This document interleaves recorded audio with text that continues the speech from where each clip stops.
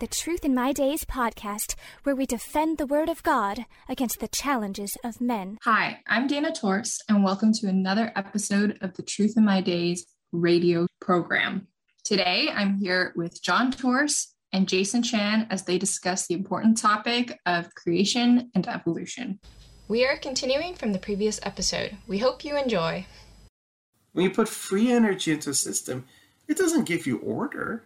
It gives you disorder. And the more free energy you put in, the more disorder you get.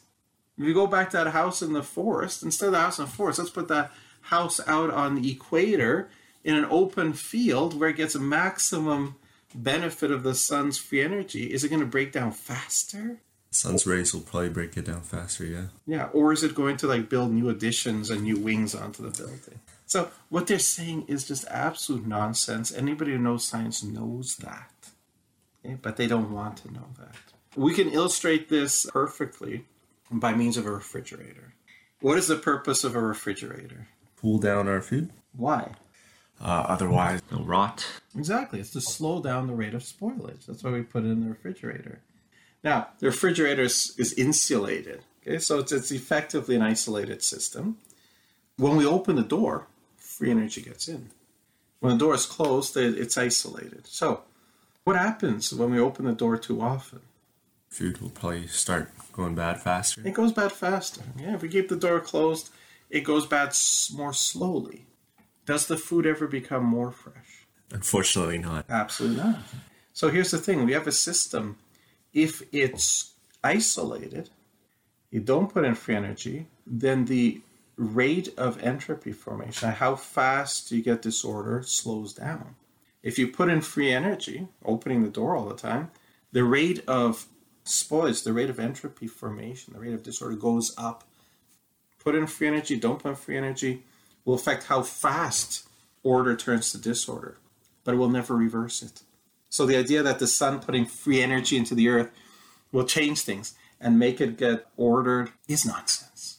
And we're back to now that people, young man becoming an old man, does the sun shine on us, make us get younger? No. No, absolutely not. Quite the opposite. I saw on TV a few years back, they were featuring this truck driver who'd been driving a truck for decades. And he'd always had he's on the left side, he always had his window open. And so it's just left side of his face exposed to the sun. The right side wasn't so much. And after decades, what happened? You look at his face, the left side is completely marred, the skin is dry, it's all lumpy and bumpy. The right side looks smooth and much younger. Putting free energy into a system makes the entropy develop faster. And they know it. So now their latest scam now is we'll call this emergent phenomena. Now it's just, we make up a fancy term. We call it emergent phenomena as if, now the second law of thermodynamics doesn't apply anymore, as long as we call it that.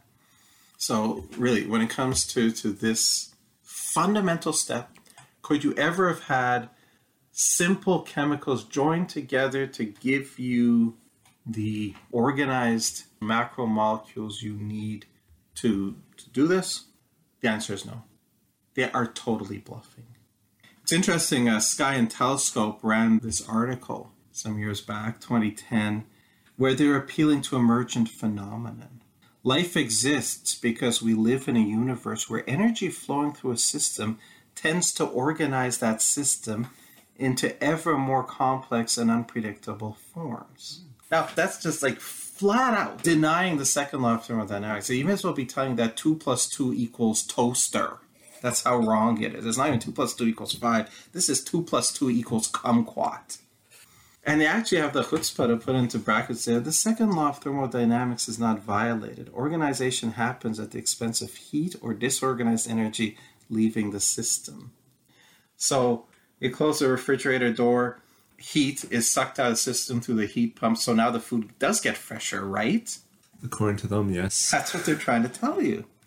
When those forms qualify as alive, okay, which will be a fun thing we'll look at later, what actually makes things come to life, biologists call the energy flow metabolism. So this is what they said, and I actually sent them a letter to the editor and pointed out that this is not true. And actually published my letter, My letter said, if it were true that energy flowing through a system tends to organize that system into ever more complex and unpredictable forms, we should be seeing piles of bricks and rubble spontaneously turning into houses all over the place. And ashes should be spontaneously turning into firewood. I believe that the reason we do not see such things is because the energy flowing through systems tends to disorganize them, not organize them, like explosions, for example. Furthermore, any engineer can tell you that inputting free energy into a system as the sun does to the earth increases the rate of disorganization. It does not reverse it.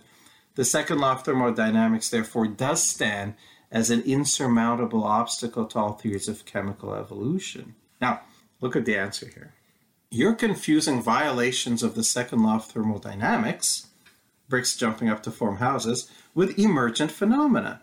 Energy flowing through a system causing local organization at the expense of increased entropy elsewhere. You see this happening throughout nature, from complex turbulence appearing spontaneously in a fluid flow, to life processes driven by sunlight increasing in complexity over billions of years to do things like build houses. Would you like to respond to their response, Jason? Yeah, it doesn't seem like they get to the bottom of where life came from, though. Anything else jump out at you? Yes. Billions of years would be required. Billions. You can have as many years as you want. It's not going to happen. The first thing is you're confusing violations of the second law of thermodynamics with emergent phenomena. It's like, we've made up this term now. We're calling it emergent phenomena. Don't talk about second law of thermodynamics, which says that energy flowing through an energy will disorganize things, because we have emergent phenomena. We'll tell you it does the opposite, which it doesn't.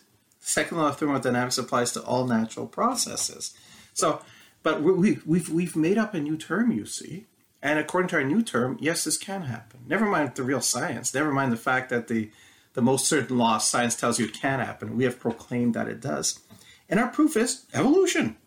Our proof is that life did evolve. Our proof is that chemicals did combine to give life. Well, that's the whole question, though, isn't it? You can't assume that happened to prove that it could happen. So here's another interesting example, and this came up when one of my daughters was in university. The biology course was promoting theory of evolution, trying to get them to believe it. In the chemistry course, the chemistry professor gave an optional lecture to deal with this very issue. Now, I don't know if anybody brought it up, the problem of the second law of thermodynamics for chemical evolution, or they knew it would come up. So he had a special lecture to explain why it's not. He asked, is it impossible for really, really complex molecules to form spontaneously from simple elements? No. And he actually had a reaction process graph there, plotting energy against reaction process. At the beginning as simple hydrogen, nitrogen, oxygen, carbon, and phosphorus, and it requires a bit of activation energy, but then the energy drops. The energy drops by the time you get to complex DNA at the other side of the graph, and he shows that the delta G, the change in the Gibbs free energy, is negative. He says the majority of biological molecules have delta G of formation negative, below zero, which means, of course, it can happen. So he put this graph in front of people, and they're first-year chemistry students. It's unlikely any of them would have caught the complete scam here. But you're an engineer. You catch the scam, right? Yeah, I mean, well, he starts from simple hydrogen, nitrogen, oxygen, carbon, and so on, but you have to go from the point of the forms of where these elements actually come from. So they aren't necessarily free and able to just turn into these complex DNA. Exactly. See, it's not going to fool a graduate engineer. It'll fool first-year students. Why does he start out with simple hydrogen, nitrogen, oxygen, carbon, phosphorus? Because the delta G of formation by definition is zero. So, of course, you can get a negative delta G here. But simple hydrogen, nitrogen, oxygen, carbon, phosphorus don't exist in nature. If you had them, they would instantly join up to form simple chemicals. The hydrogen would join with the oxygen and give you water. Nitrogen would join with hydrogen and give you ammonia. The carbon would join with the oxygen and give you carbon dioxide, carbon monoxide, and so on. And if you want to get the DNA, that's what you would have to start with. You would first have to break those apart. And their delta G of formation are big. So the reality here is this graph is a scam. delta G of formation of molecules as hugely positive and cannot happen. I actually wrote up a paper on this, explaining why this is a scam. And I had some of my peeps went down to the lecture hall and handed this out to the students. So they were reading it.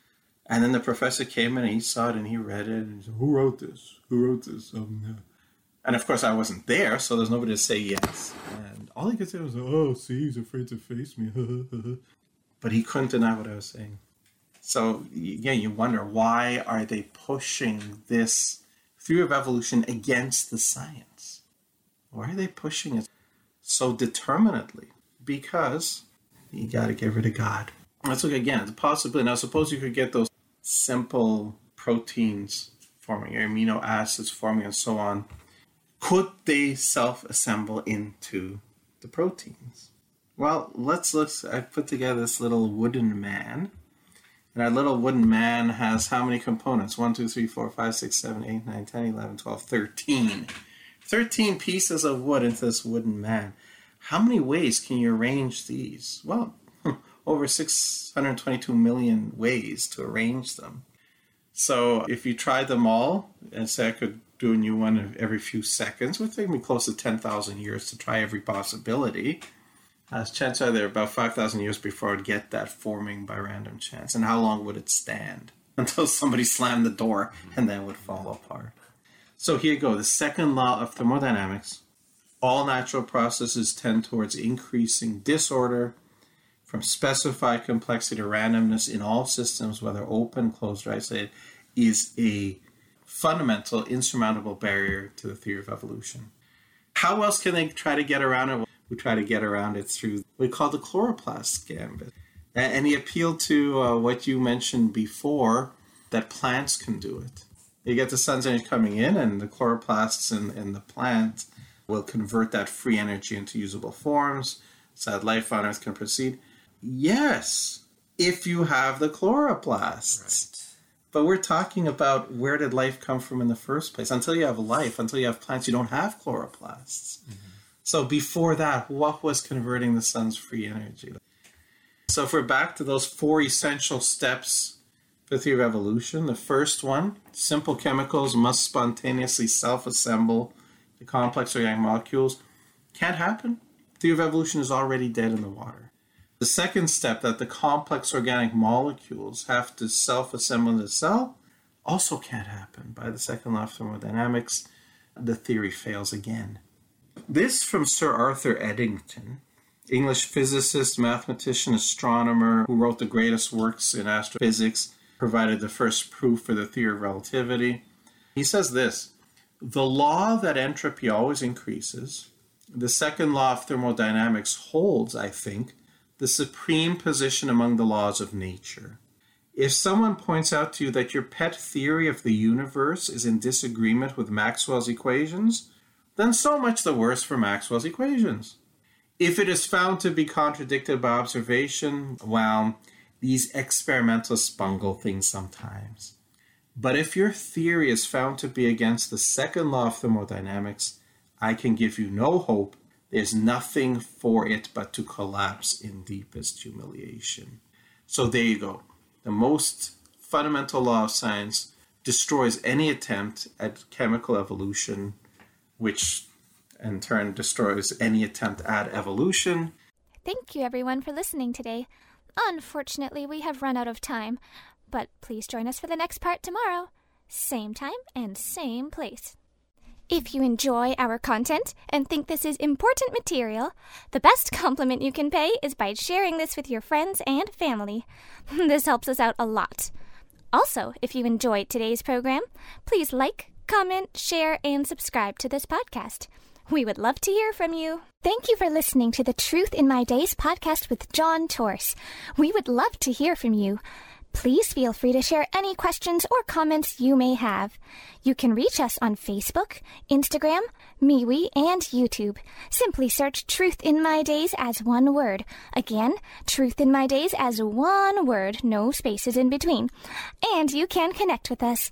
You may also visit our website for more comprehensive material and to learn more about our ministry. Our website is truthinmydays.com. Thank you.